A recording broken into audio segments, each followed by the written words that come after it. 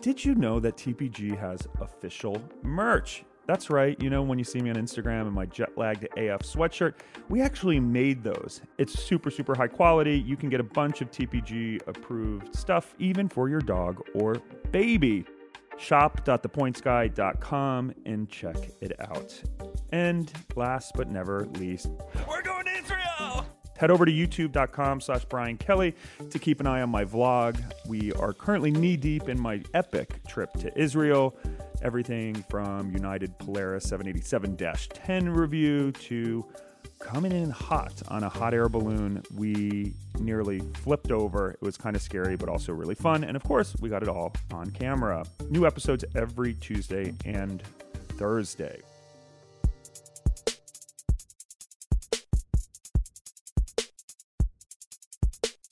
Welcome to this week's episode of Talking Points.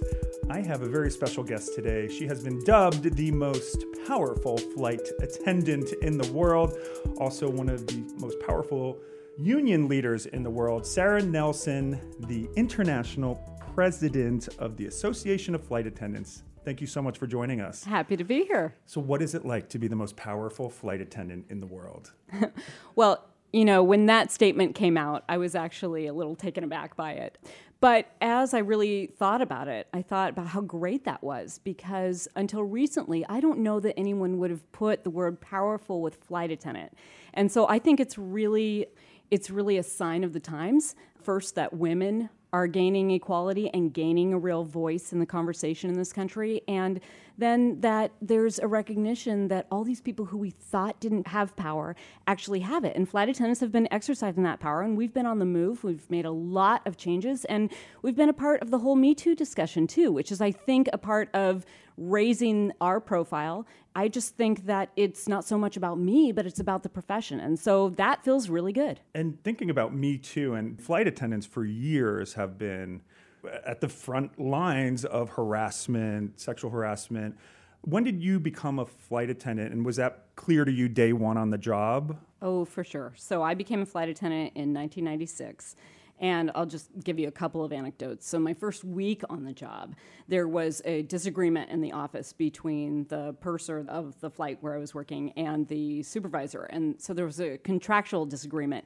And my flying partner won that. And then she pulled me aside, because it was maybe a little tense for a little while. And she pulled me aside and she said, "Look, management thinks of us as their wives or their mistresses, and in either case, they hold us in contempt. Your only place of worth is with your fellow flying partners, and if you wear your union pin and we stick together, there's nothing we can't accomplish." And I have to say, that was a lot to take in as a 23-year-old fresh-faced recruit out of company training.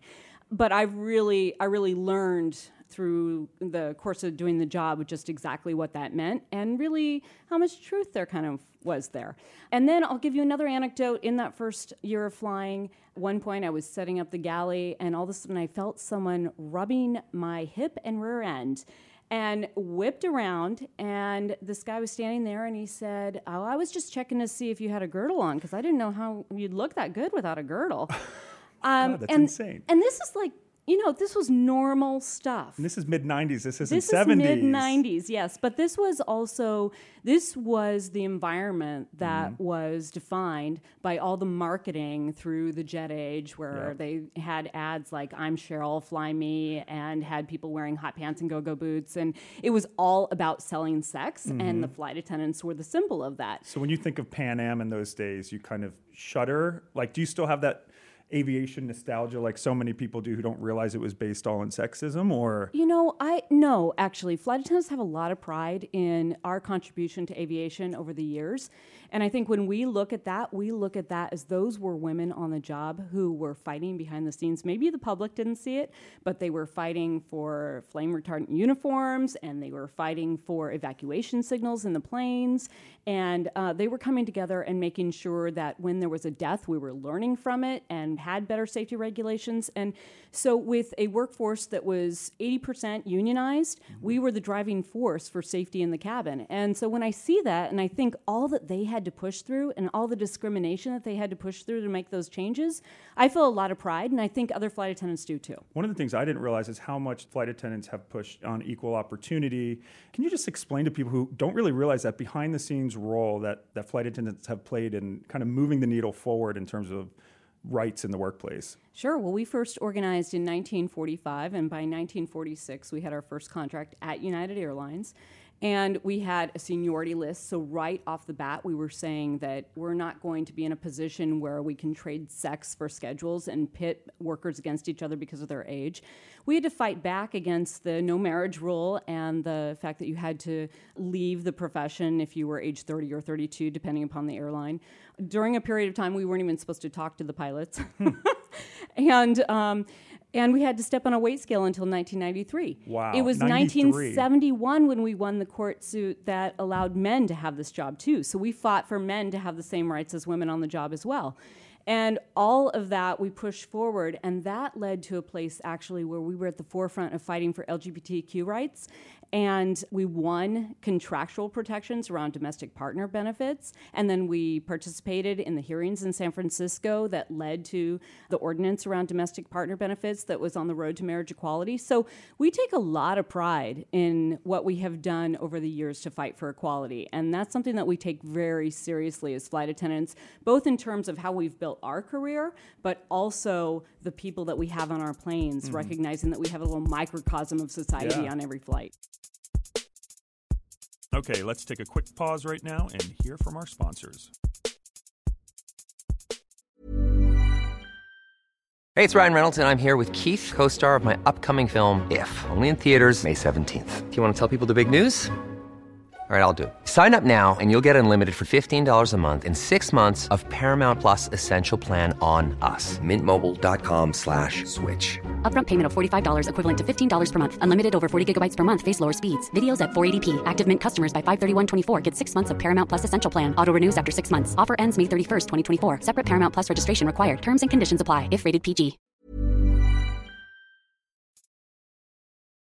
So how did 9/11 shift what it was like to be a flight attendant, especially on an airline that was impacted? Yeah.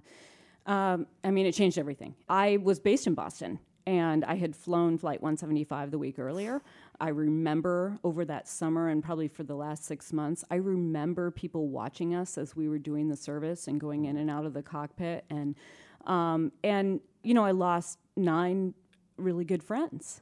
So sorry. So it changed everything for me personally, but it changed everything for flight attendants across the country. And we actually got designated as being able to get benefits if we had PTSD. Normally, you have to have a direct experience, but there was a recognition that because we know that workspace so well, it's so unique, and we knew exactly where those flight attendants were, that we could be having our own flashbacks. This is something that every flight attendant across the country identified with, and think about what happened the very next day. The very next day, we were not only aviation's first responders responding to safety and health in the cabin, but we were now all of a sudden aviation's last line of defense. And I went, after being in our crisis center and picking up the pieces and planning a big memorial for my friends and also dealing with the furloughs that ensued. 20% of our workforce furloughed overnight. Wow. But when Did you think about quitting at that point? Oh, gosh, no, it never occurred to me, actually, because there was so much to be done to take care of other people. And I remember I was in the back of a 757, and my flying partner who was sitting next to me on the jump seat said, when we've been taking off, instead of being in the brace position, we've been putting our hands over our throats. And that way, if anyone reaches around the corner with a knife to slit our throats, they'll get our hands instead of our throats. So that's how we took off in those initial days. Before we had all the security provisions in place. We had the new TSA, new security, the reinforced cockpit doors, all of the things that happened. Was there a moment where you finally felt somewhat secure when flying again? I think that we felt that there was an immediate change with the TSA workforce, which was out on the job very, very quickly. And there was so much more scrutiny over security at that time. The other thing that happened, frankly, right after 9/11 was that every single passenger came on board, was watching us for instructions, let us know that they were with us, thanked us, and our flights were pretty empty. Yeah. So there was a real heightened sense of awareness, but we take that with us every single day. So this is something that we think about that the public doesn't have to. But as we're boarding planes, we know very clearly that the best way to avoid a problem in the air is to keep it on the ground. And so we're watching during that time. And one of the things that happened right after 9/11, obviously, was not only did security change, but our way of life changed because we went into all those bankruptcies. We faced 30 to 40% cuts in pay.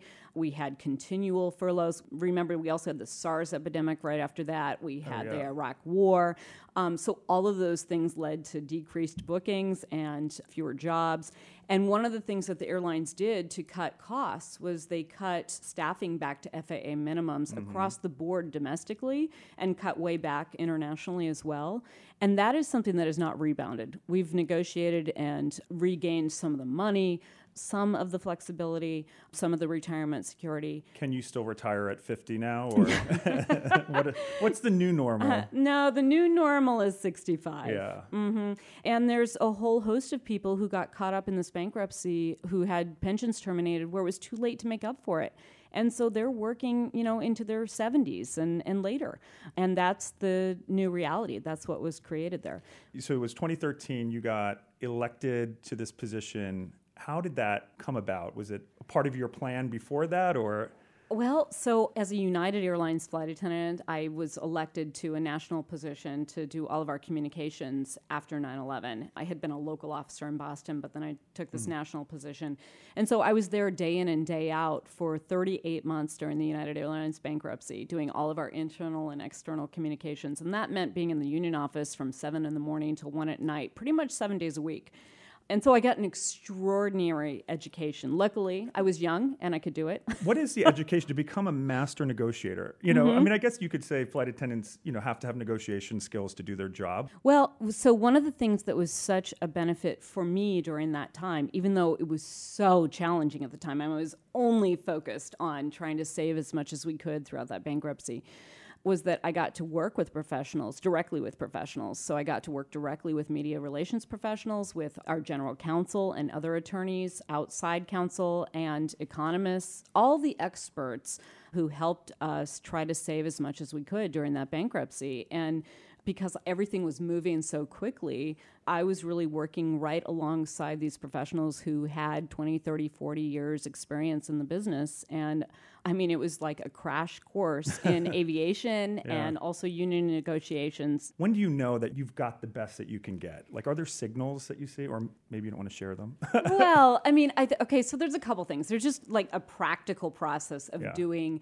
the costing and recognizing, what the airline can afford or willing to afford, frankly, with the pressures of Wall Street too, right? And you can really push that. Do you roughly know where you're going to land when everything is all said and done? Like knowing those factors, right? Well, we certainly know what is unacceptable. Yeah. And in many cases, negotiations don't move until management actually wants to reach an agreement. And so you sort of, negotiate around the edges and on the non-cost items, try to get some momentum going. But, sometimes it takes getting out on the picket line and taking a strike vote and having them have to do a risk assessment of, what's going to cost them more, doing the deal or when was the last not doing the deal. Strike in the U.S.? So the last big strike that was allowed was the Spirit Airlines strike pilots in 2010. Wow. But there have been plenty of strike votes taken and strikes threatened. The process for negotiations goes through the National Mediation Board, which is the government agency that oversees those negotiations. And that's a part of the Labor Department, or? They operate under DOL, under the Department of Labor, but they're their own agency that oversees negotiations and contract enforcement in railroad and the airlines. And it's a separate federal law that governs our labor rights in the airlines. And the thing that is the most different than other industries in the United States is that our contracts don't expire, they become amendable. And the reason for that, or the reason behind that under the law, is that there was supposed to be a protection of interstate commerce and that business would continue and all efforts would be exhausted before you would get to that strike deadline. So you wouldn't just have an abrupt cancellation of those contracts and stopping of flights. So they want to continue. They want to try to continue. That's not necessarily to the advantage of the employees, but that's why also a lot of times you'll see informational picketing in U.S. aviation because it's the best way to bring those fights public and to try to put some pressure on management to get serious at the table. And I'll tell you, I mean, the different management have different ideas about this, and some of them want to get the deal done because they don't want to have any bad focus on the airline, and we've taken advantage of it when we've seen that that's the case. And in other cases, you know, it's taken an incredible beating to get them to act fairly. Right now it comes to mind with American Airlines and the mechanics and management going head to head. So do you always stand in solidarity with the other unions in the industry, or do you sometimes back off and say, this is your fight and, you know, we've got our own fights to do? Well, our view of it is that anyone's fight anywhere, whether it's in the airline industry or anywhere else, is also our fight. Because if any worker is allowed to be treated unfairly or management is able to get something over on them, it's very likely going to happen to us too. And we've seen that through history. So we saw that with the PATCO strikers and the air traffic controllers. And there's a lot of reasons that maybe people didn't come to fight with them. They didn't have a lot of public support behind them. We really view that as a mistake and that we should have taken up that fight because we've all been taking a beating ever since then, because what Reagan did was he signaled to everyone that it's okay to trample these labor rights. But I'll tell you one thing I'm really proud of is that in 1985, just 4 years later, when the pilots at United Airlines went out on strike, the flight attendants voted to strike too, and we struck in solidarity with the pilots. And I would say that that was part of learning that lesson from PATCO and saying that, you know, someone else's fight is our fight too, and that's the best way to approach it. So you're used to negotiating with airline execs, but this year it was the government, with the government shutdown. And arguably, I mean, the flight attendants union, like you guys helped end the government shutdown. Can you explain a little bit, like what was going on behind the scenes and how flight attendants really helped bring it to a stop? So the government shutdown, we're always opposed to government shutdowns. Let me just go on the record saying that because it does interfere with safety and security. Now, we have so many redundancies that the first day of a government shutdown is probably, you know, not as unsafe as, say, the 18th or the 20th a day. But we opposed it right from the beginning, and we were with the rest of the industry on that. If you go back and look, we encouraged the industry to come together and talk about the effects of the shutdown and try to have people focused on the fact that we were diminishing safety and security in one place with the argument that we wanted to increase security at our southern border. Yeah. It was absurd. And we were putting 2 million people in the middle of the fight who had nothing to do with it. So all these government employees or government contractors were out of work. In the private sector, we would have had 60 days notice to be out of work. No one would go to work without a paycheck. Yeah. And so we were very concerned about the practice that was being set here, that we could actually treat workers in this country that way. But what was most concerning for us is that 9/11, other catastrophic accidents where we have lost our friends, I've been in many places, debriefings, where people are distraught over the fact that we had this horrific accident or incident. And everyone says if there's anything that they could do, they would do it to save those lives. I mean, there are people who wondered why they were alive instead of their friend. And so as we saw safety and security steadily diminishing, we started to not only feel like this was wrong and we needed to oppose the shutdown, but we needed to take drastic action to alert the American public. And we also started to recognize that we actually had some power to make a difference here, because in the political spectrum, it seemed that there was no end in sight. They were so dug in. That's right. So really it was air travel. And it was also the, at LaGuardia, the air traffic controllers that called out. Absolutely. So let me just put this in perspective too, because a lot of people, you know, give our union credit with ending this. And let me just say that we provided some leadership there, sure, and we were very clear about what we were willing to do. But the federal unions had been fighting from day one for their members, and they often represent people who are out of sight from the American public and often seen as nameless, faceless bureaucrats. And what they had to do was tell their stories. In those workplaces, in those agencies, in many cases, they were getting memos from the White House saying that if they were asked about how they were doing during the shutdown, that they were supposed to say, "Oh, I'm doing fine. Everything's fine." And because those unions were there, they were able to push back and tell the stories of ordinary people who make all these things happen in our government and interface in aviation so completely with private industry that if they can't do their jobs, we can't do ours. And there were actions at airports all across the country. But the other thing that those federal unions were up against was that not only could their members lose their jobs if they struck, but they could be sent to jail. They could be indicted and sent to jail. So they had to tell these people, no, you can't call in sick. You can't walk off the job. You have to go to work. And we also recognize, too, that there was a real attempt to privatize all of these functions. And if they had walked off the job, all that would do was accrue. Oh, this is the reason why we need to. Exactly. Yeah. So, I really want to just shout out to the air traffic controllers and the transportation security officers and all of the other federal workers who continued to go to work in the face of that, because I think that they also saved these programs for our future. We've currently been without an FAA administrator for, a year and a half. There's currently a nominee. How would you describe to the traveling public, why this has to change? And why hasn't it been urgent on the government's agenda, do you think?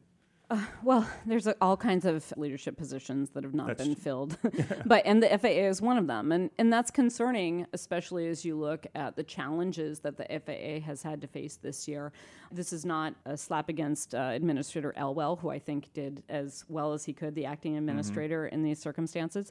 But then you have the 737 MAX issue. And one of the things that we said as a union was, we may not be in a technical position to determine whether or not the MAX is safe to fly, but it does matter to us that the U.S. continues to lead aviation around the world. We were among the last. We were among the last, and we took a real hit. And do you think that's because Boeing has too much power in the government? Well, I think we're finding that out, that Boeing was a very arrogant company that really was allowed to call the shots all the time. And I will tell you that just in my conversations with them, I'm hearing a real different tone from them now, a much more chastened tone.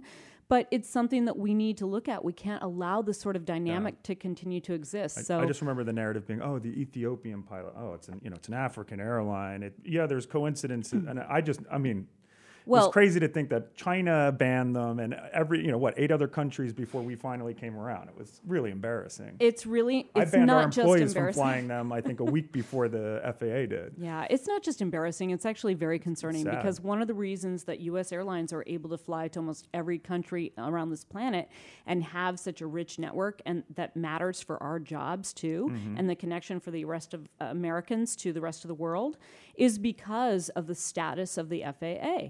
That is a big part of it as a leading regulator in the world for safety. Yep. And so if that is questioned, that also can have an impact on our ability to have that kind of reach. And so we have a very direct concern with not having a confirmed FAA administrator who has the full authority to do what he needs to do. So say the FAA tomorrow recertifies the 737 MAX, Oscar Munoz has said he'll be the first one on the flight, and Elaine Chao had been flying it up until the very last days.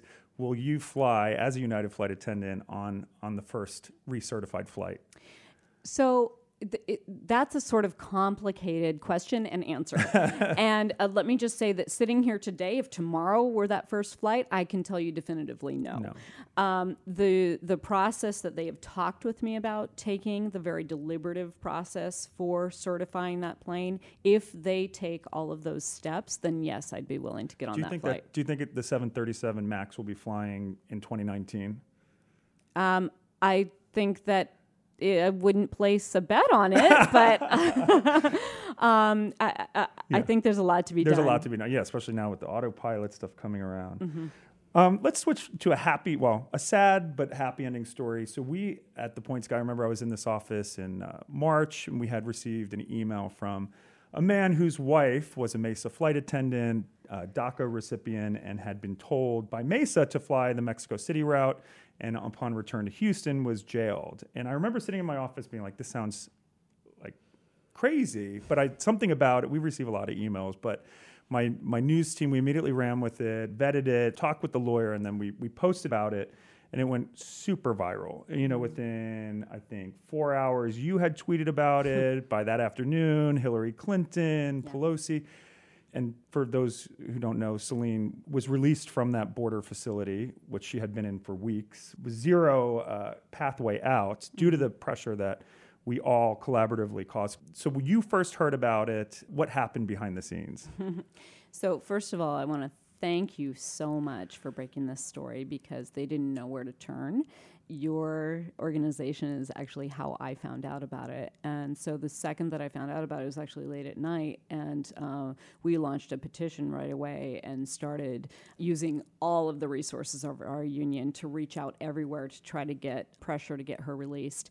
And the tweet that you saw from Hillary Clinton was also that we were behind the scenes working on that. So a lot of the publicity that took place after that, we were fanning the flames on what you helped to provide the platform for.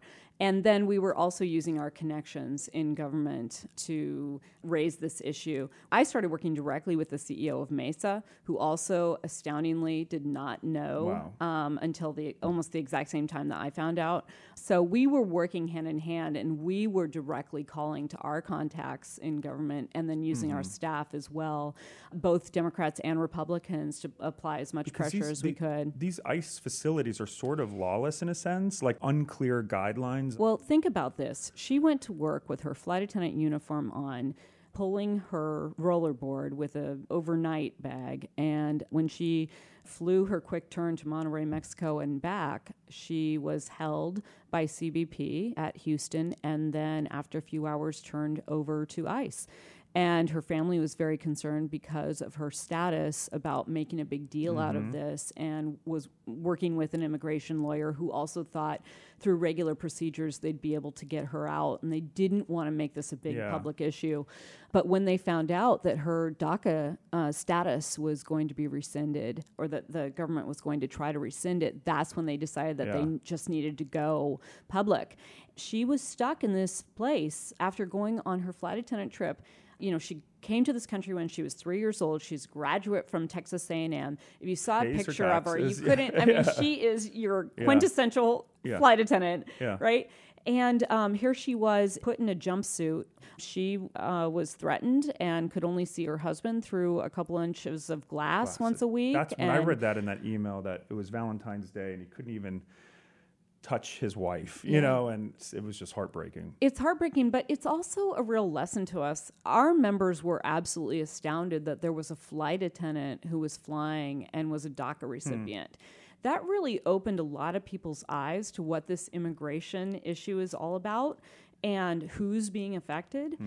She absolutely had the right to fly out of the country until the executive order to end DACA. And when the court reinstated it, they did not reinstate that one little provision about being able to fly out of the country. So here she was, a brand new flight attendant on probation, told her supervisor that she wasn't sure she could do it. And the supervisor reassured her, no, you can. And sure enough, then she got caught up in the system. Okay, let's take a quick pause right now and hear from our sponsors.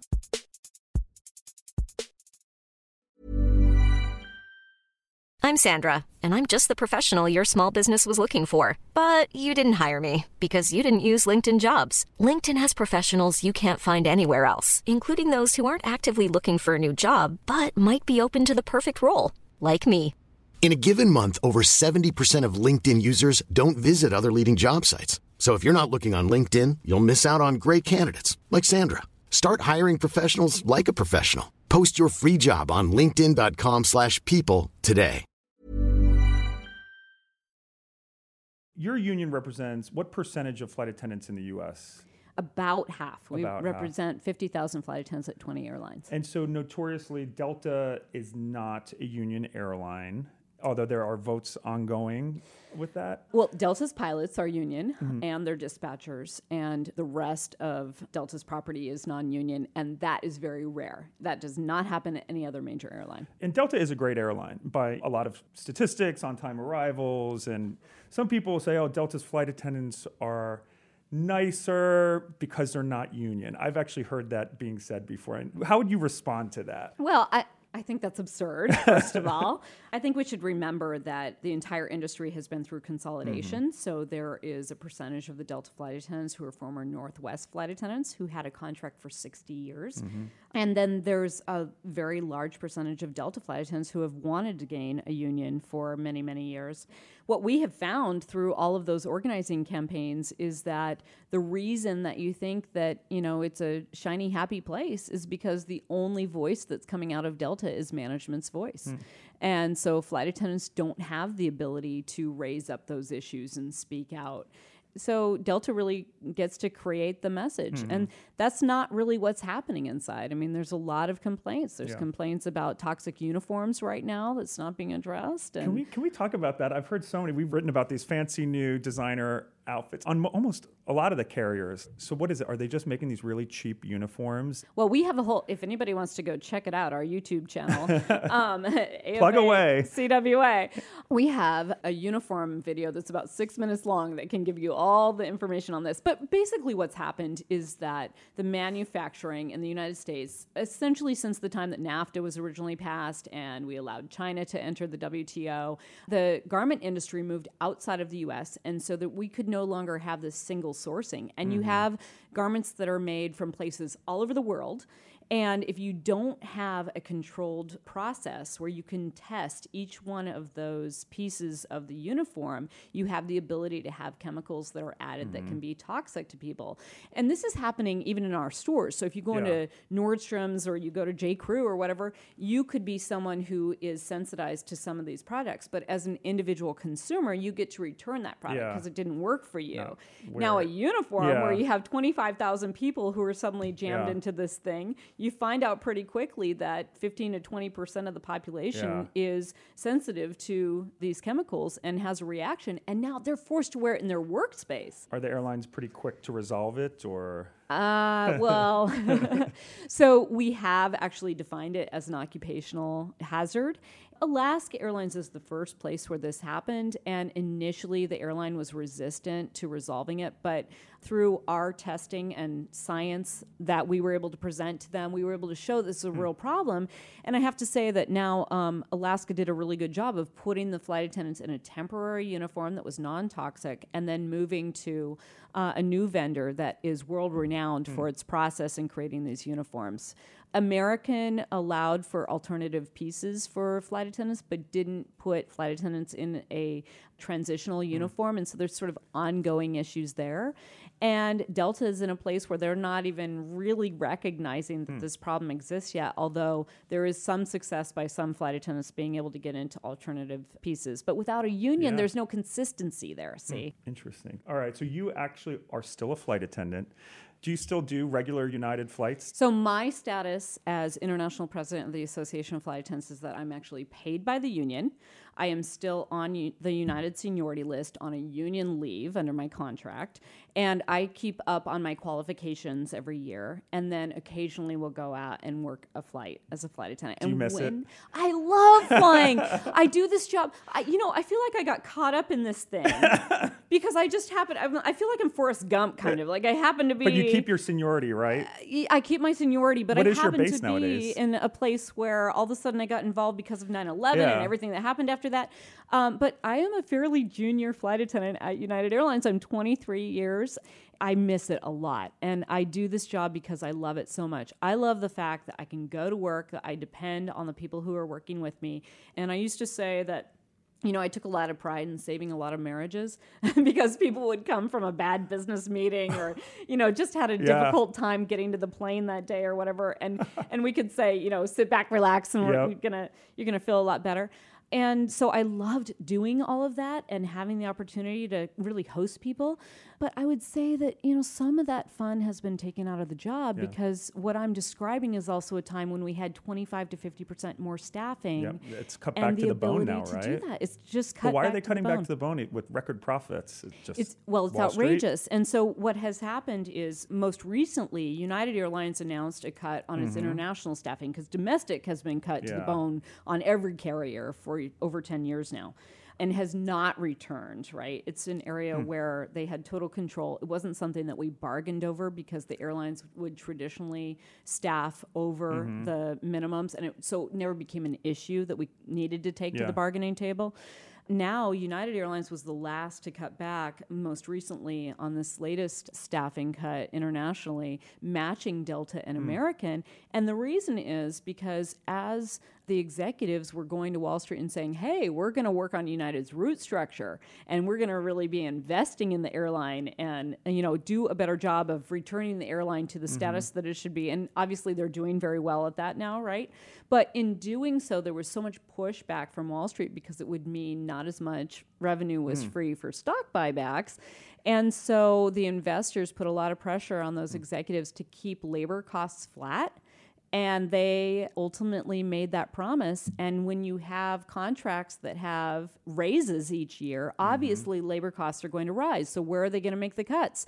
They made the cuts in the bodies, which means we have fewer people to do the work on the planes for safety and security, but also for passenger service. Yeah. So what do you recommend to passengers? To complain or to voice? Yes. I mean, passengers should join us in this because these cuts, we feel it on the job, but you feel it in your experience on the plane. Yep. That's right. The aviation world, politics, you're working in extremely male-dominated industries. What is that like? And what have you learned in being a powerful woman at the bargaining table in a male-dominated world? Oh, well, I have learned that women who are willing to get in there and mix it up can actually get a lot done because it is something different and the men don't always know how to respond to it.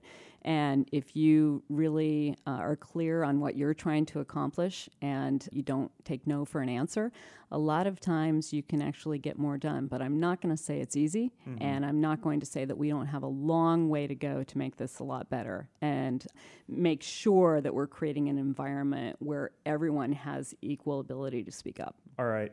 Your favorite destination when you want to go and get away from it all? Where do you totally unwind? So this is crazy. I love Waikiki. Oh, no, that's a good one. I thought you were going to say, I love my job and being in... I was like, come on. No. I mean, if I really want to relax, and I tell my staff all the time, if I get too crazy ever, you bound me up and send me to Hawaii. You should try Tahiti. Oh, I should try Tahiti. I just did the new 787 service from San Francisco. So let me give Boeing a little plug here on the 787. Yes, the 787 is a totally different experience because you don't have bleed air coming off the engines. You don't have potentially toxic air. You also have a higher percentage of humidity, and you're going to feel better when you get off the flight. We are spoiled with the new planes. Thank you so much for coming in. I could go on for hours and hours and hours, but it's been a real pleasure, and thank you for doing everything you do, not just for flight attendants, but for the traveling public. Well, thank you. And thank you for the focus on aviation. You know, at the end of the day, it's still magical. And it's really a symbol of freedom and a symbol of great American ingenuity. And I love what you're building here at the Point Sky. I think it's really important. Well, when you're back to being a flight attendant, let me know. And I will be, I promise, a very good passenger on your flight. You know what? Let's keep doing what you're doing. Let's go on a flight together. I'm going to pick up a trip. Let's do it. Do it. That's it for this episode of Talking Points. I'm your host, Brian Kelly, and a huge thank you to Sara Nelson for making time to speak with us today. I could have gone all day. And a huge thanks to the best podcast team in the biz, Margaret Kelly and Caroline Shea-Grin, and also my amazing assistant, Christine Matsui. That's it for this episode. Safe travels.